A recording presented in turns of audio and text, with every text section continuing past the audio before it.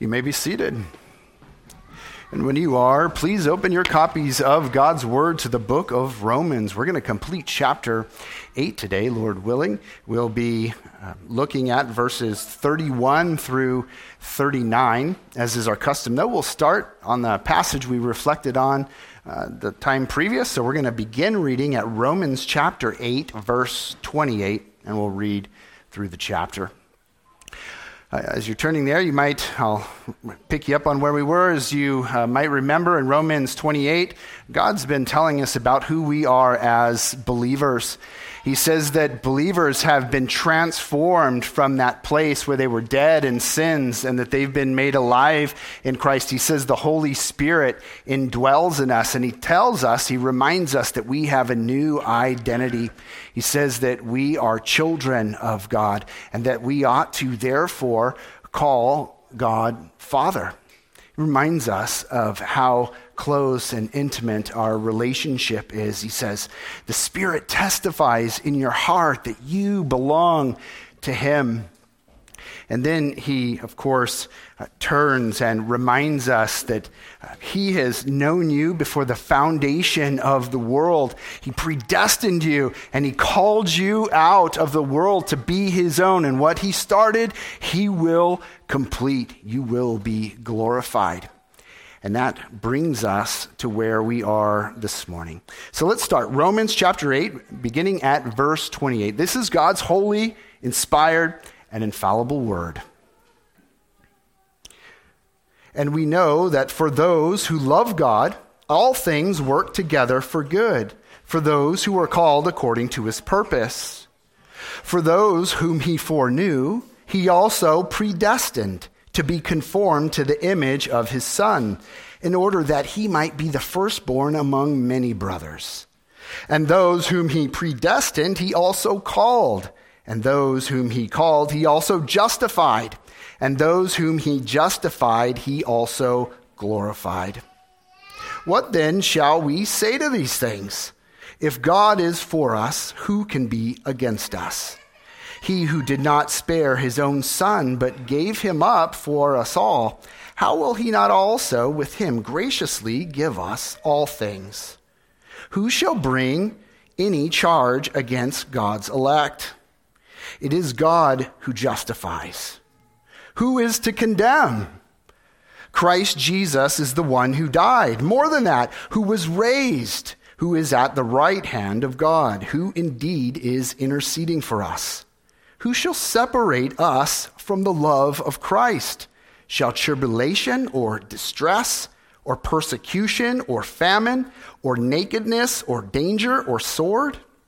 As it is written, for our sake we are being killed all the day long. We are regarded as sheep to be slaughtered.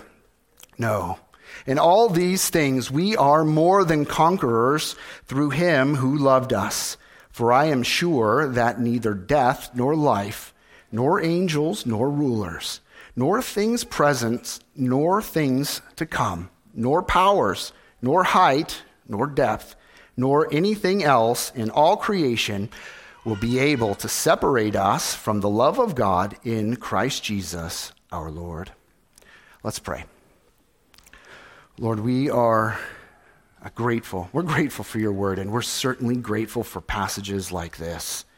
Lord, you know how often we need to be reminded of your love.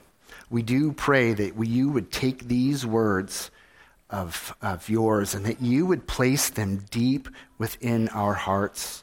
Lord, we'd ask that you would pour out a special portion of grace on us this morning, that we could do the hard work of listening and thinking intently. Lord, do a work in us, transform us, equip us, strengthen us. Lord, we'd ask these things in Christ's name and for His glory's sake. Amen. Let me take you back in time to a moment in history. World War II. I picture this, it's May 1940 and the Nazis are sweeping across Europe. They're knocking everyone down one by one, and Britain does its best to jump in there, but they're pushed back and they're cornered in Dunkirk. They're about to be wiped out, and Winston Churchill, the prime minister, faced a dire situation. In this crisis, he spoke to the British people. One of his famous speeches was, "We shall fight on the beaches." You remember that speech? It's hard to forget. I can hear, just saying the title, I can hear the sound of Churchill's impassioned voice. Churchill's words were absolutely resolute, and his determination was unwavering. He gave hope in the darkest hour. Despite the panic, Churchill's word brought immense comfort to the people. He reassured the nation, and he reunited the British people against Nazi Germany. And similarly, in our passage, it carries a reassuring message, but it holds much greater significance for believers. While Churchill's speech provided temporary comfort and motivation during a specific historical crisis, Romans 8 offers eternal assurance and hope to Christians. This passage emphasizes the unshakable love of God, the security of believers in Christ, and the impossibility of anything separating them from the love of God. This passage is about God's love. That's clear to see. If you glance at your copy of God's Word, you'll see that in verse 35, 37, and 39. So as we explore this text, our focus is going to be on understanding what it reveals about God's love and how it provides reassurance to believers. And to help us navigate through that, we'll break it down into 4 compelling reasons that offers us reassurance in God's love. And we're going to start with the first reason, which is beautifully articulated in verses 31 and 32. These verses reveal the remarkable support we find in God's love, and that's why our first heading is about reassurance in God's support. Reassurance in God's support. You'll notice that Paul starts off the text with a question. He asks, "What then shall we say about these things?" And so we ask ourselves, what are these things that Paul is referring to? And he's referring to the preceding verses and the overall message and themes. I'm going all the way back to the beginning as he's led us through the reasons why we all need the gospel, as well as what the gospel is itself. And then he looks and he presents to us Romans 8. Specifically, he's referring to the assurance of believers in God's love and the security they have in Christ, which has been discussed throughout Romans 8. Paul's prompting us to respond to and reflect upon the profound truths that are presented in Romans 8 regarding our relationship with God as his children and the assurance we have in his love. What then shall we say about these things? Paul answers, if God is for us, who can be against us? By posing this question, Paul is essentially saying that if God, who is all-powerful and sovereign, is on our side, then there's no force or opposition or adversary that can ultimately prevail against you. It's a statement of confidence in God's providential care and protection. Believer, God is for you.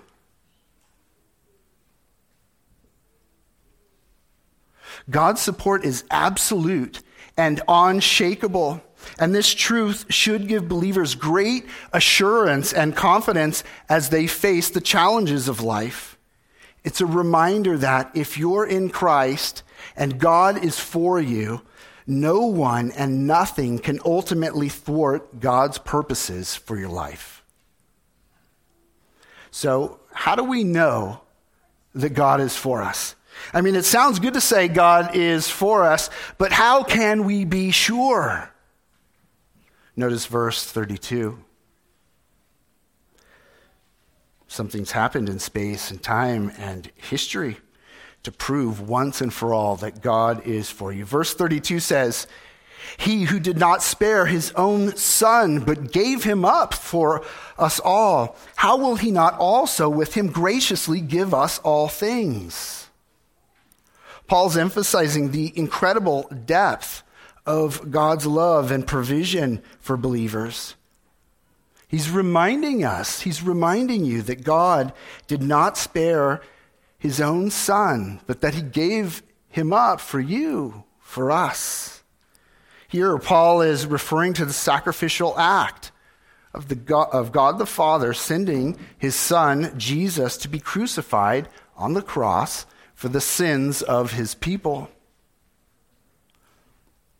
This act of giving up his son as a perfect sacrifice is the ultimate demonstration of God's love and grace. It speaks to the costliness of God's love and his willingness to make the greatest sacrifice for the sake of your salvation. I want to pause here. I want to pause here because this is easy to miss.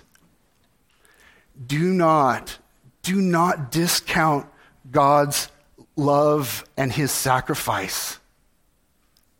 If you go to dinner with someone, a group of people, and you pick up that bill, if you're the one that's being treated, you say thank you, but you don't feel the weight. But if you're the one taking all those people out, you feel the weight, the cost.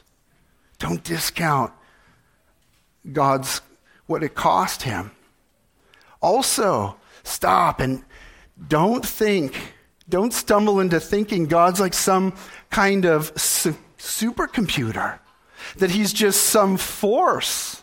No, we believe in one God in three persons. God is a person. Don't discount his sacrifice. Paul reminds us that God did not spare his own son, but gave him up for us all. And then he says, how will he not also with him graciously give us all things?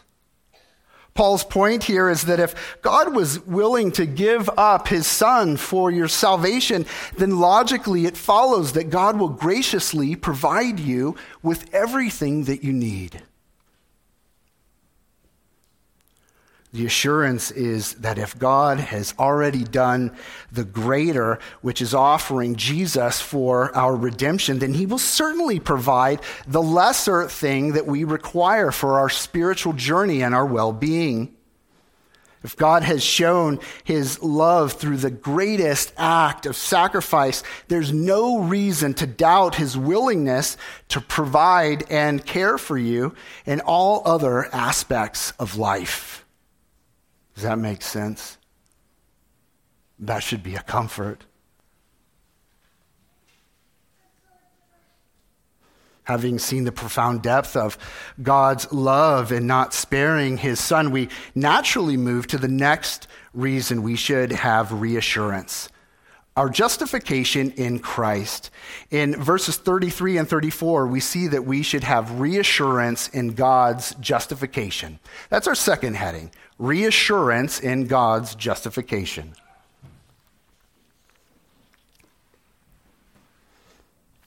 In verse 33, Paul continues to ask rhetorical questions. He asks, who shall bring a charge against God's elect? And then he declares, it is God who justifies. You can hear the judicial language in that verse, can't you?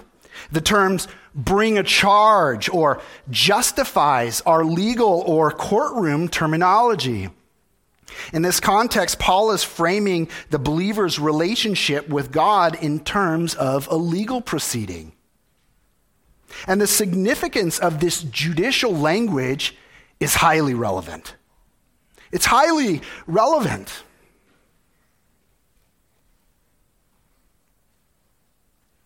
Regarding those the Lord has chosen for himself, who can successfully charge them of a crime.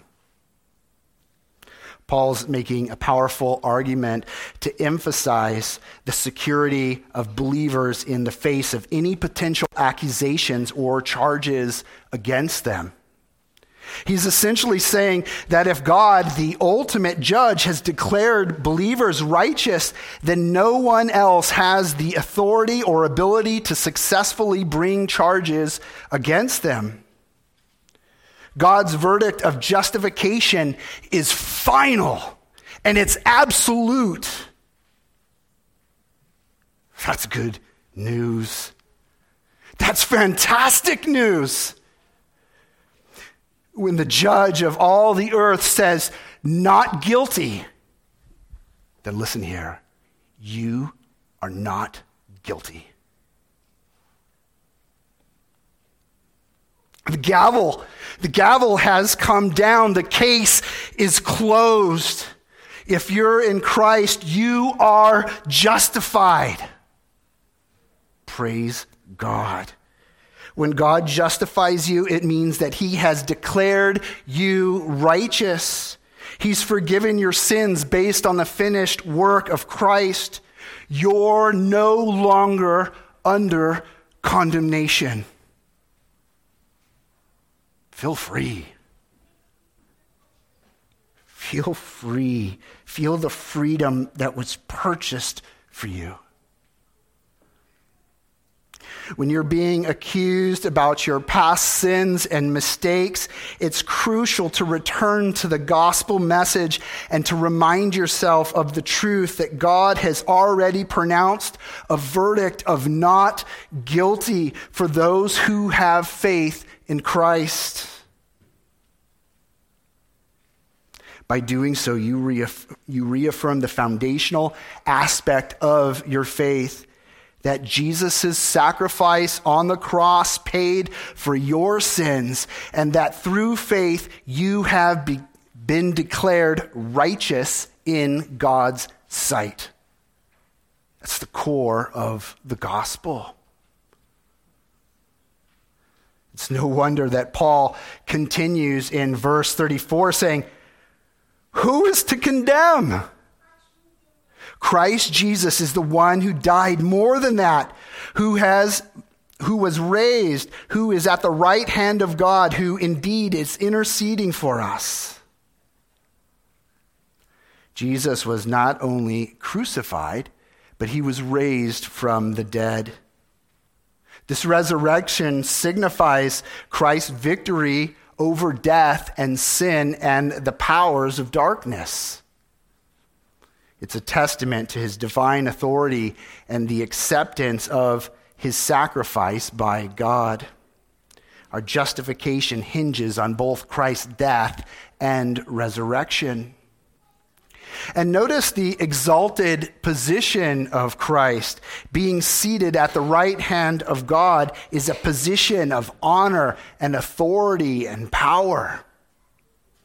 Our text says that Jesus is at the right hand of God. Understand that Christ, after accomplishing redemption, now reigns in glory and majesty. This placement signifies his role as Lord and Savior over all creation, including your life and your circumstances. This highlights his ongoing authority to intercede for believers and govern the universe in perfect alignment with God's divine plan. You see, Jesus has an ongoing and active role in the life of the believer. Understand that even In this exalted position, Christ is actively interceding on your behalf. This intercession represents his continuous advocacy for believers before God. Jesus pleads your case. He defends you against accusations and ensures your justification and your sanctification. This is a comforting reminder that we have a high priest who empathizes with our weaknesses and actively works for our good. We're reassured because God has justified us and he continues to care for us. And that leads to the next reason for reassurance. The love of Christ. In verses 35 through 37, we see that we should have reassurance in God's love. That's our third heading. Reassurance in God's love. At times, circumstances arise in our lives that challenges our thinking and tempts us to stray from the truth. Like, say, when you're on a diet and faced with a table of tempting desserts at a friend's party, these situations can test your resolve and your commitment to knowing the truth about what is right and what you ought to do. Likewise, circumstances in our lives can sometimes lead us astray from thinking clearly about Christ's love for us.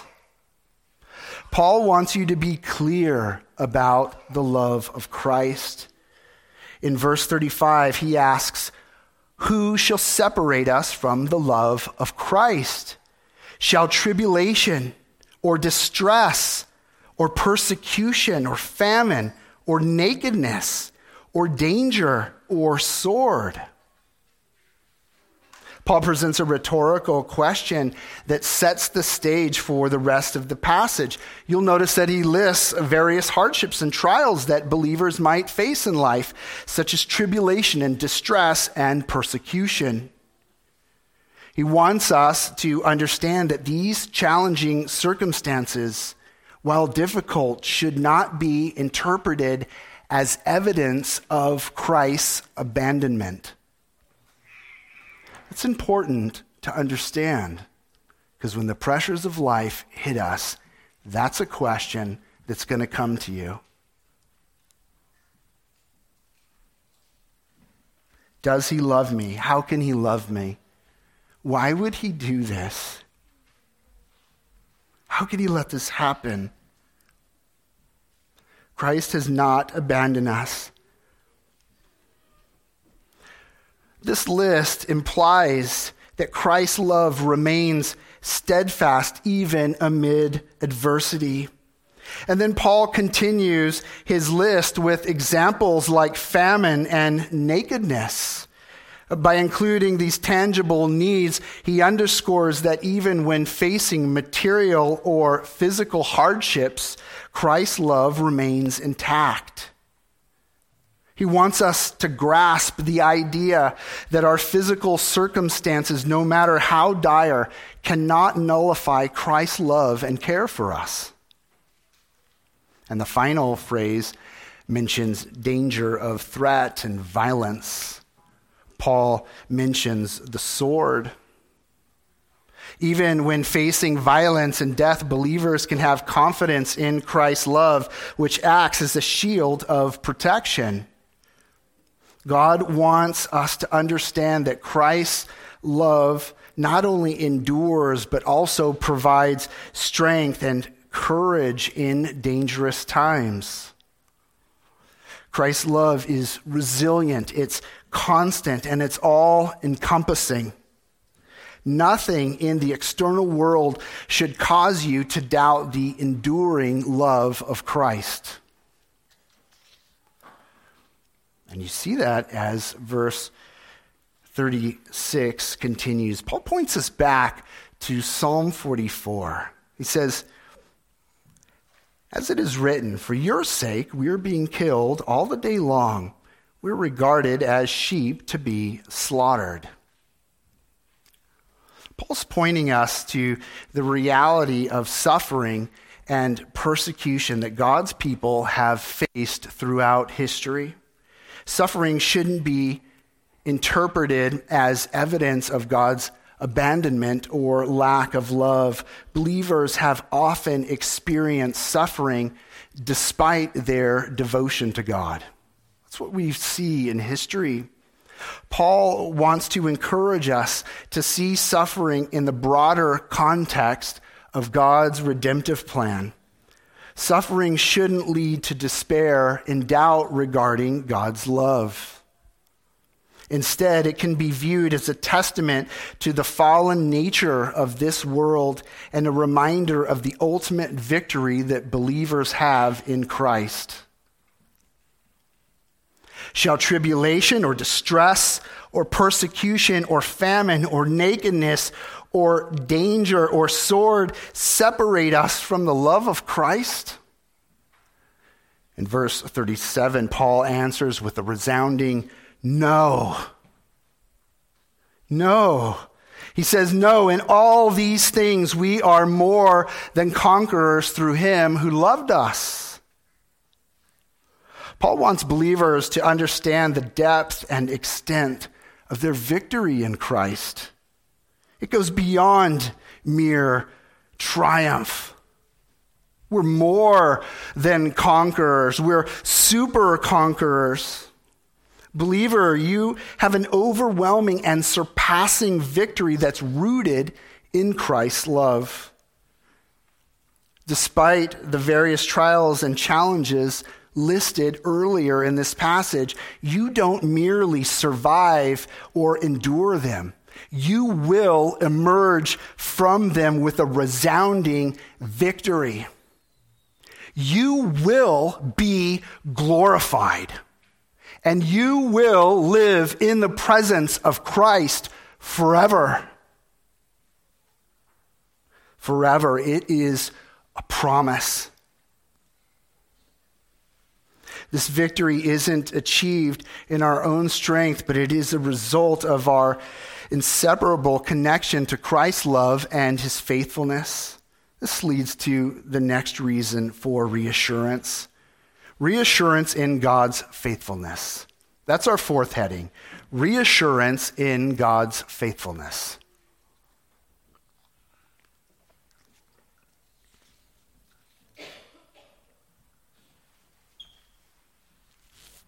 You might remember that game show, Who Wants to Be a Millionaire? You remember it? Contestants were given multiple choice questions, and each one of them had a possibility of 4 answers. And most formats of the show also gave contestants 3 lifelines. Then there was that question that the host became famous for answering, right? You remember the question. Is that your final answer? Is that your final answer? Are you sure? Well, in verses 38 through 39, Paul gives his final answer about whether or not believers can be separated from the love of Christ. And inspired by the Holy Spirit, he is sure of his answer. Draw your attention to verse 38.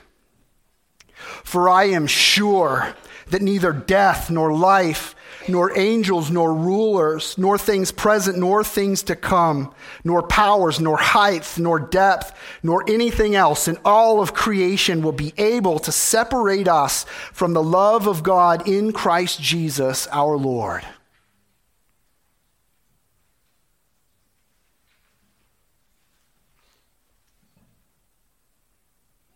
Paul's proclaiming the unbreakable and all-encompassing nature of God's love, which is firmly anchored in Christ. He begins by addressing the extremes of human existence, death and life. He wants us to understand that neither the uncertainty nor the vulnerability of life can separate us from God's love. And this includes things like the effects of a stroke or dementia or Alzheimer's. The vulnerabilities of this life cannot separate believers from the love of Christ, nor can the inevitability of death.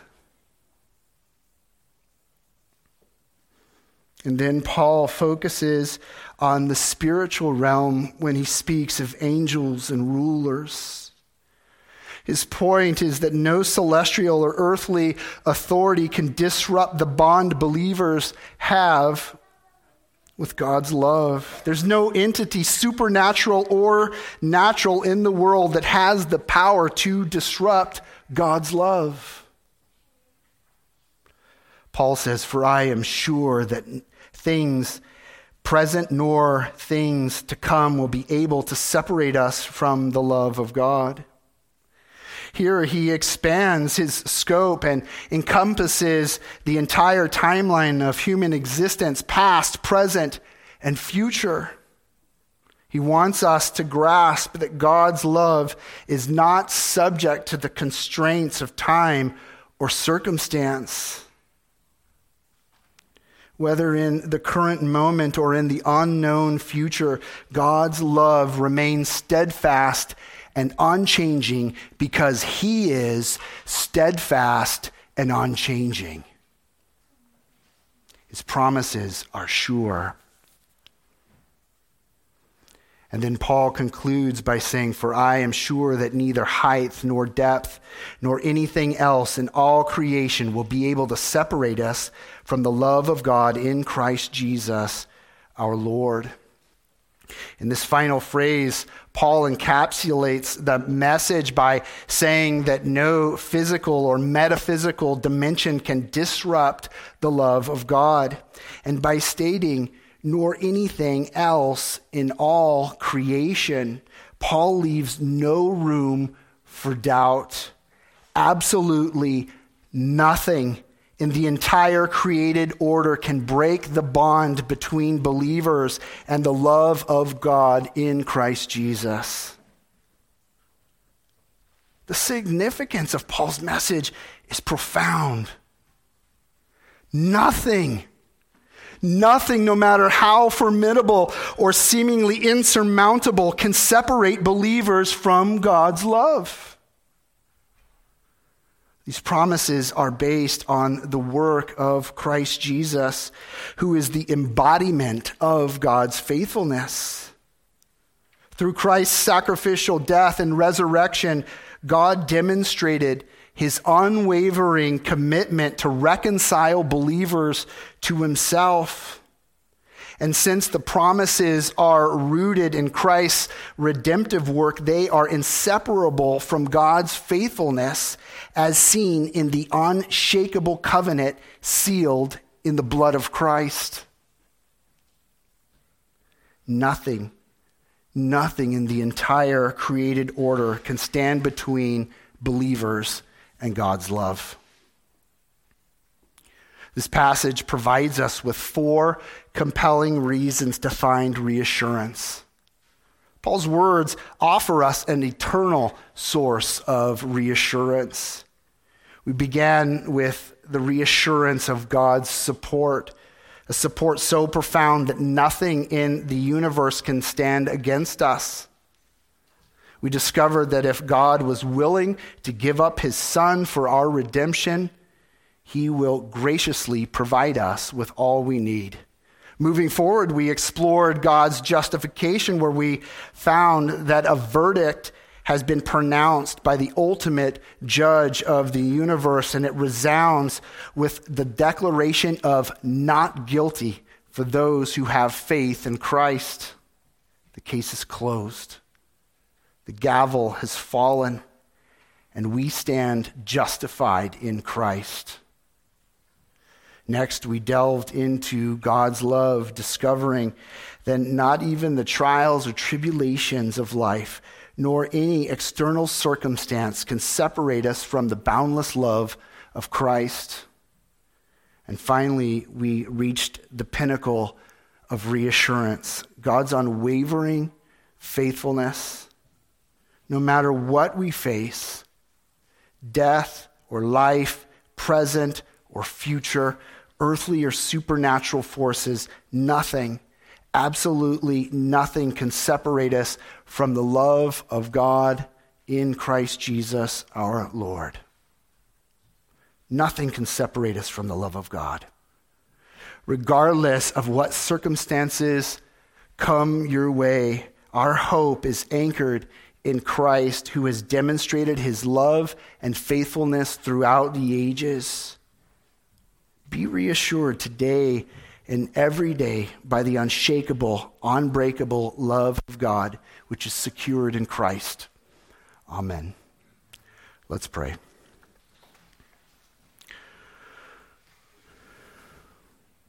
Oh Lord, we're so thankful for your word.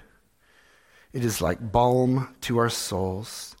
We're so grateful for the gospel, and we're so grateful that you point us back to the truth that we can never be separated from your love. What you have started, you will finish. Oh Lord, we commit ourselves into your hands. Help us to trust you. Help us to reflect on your word. Take this, your text, and embed it in our hearts. Emboss it upon us. Lord, may we live this way with reassurance in your love. Lord, we'd ask you to hear our prayer in Christ's name. Amen.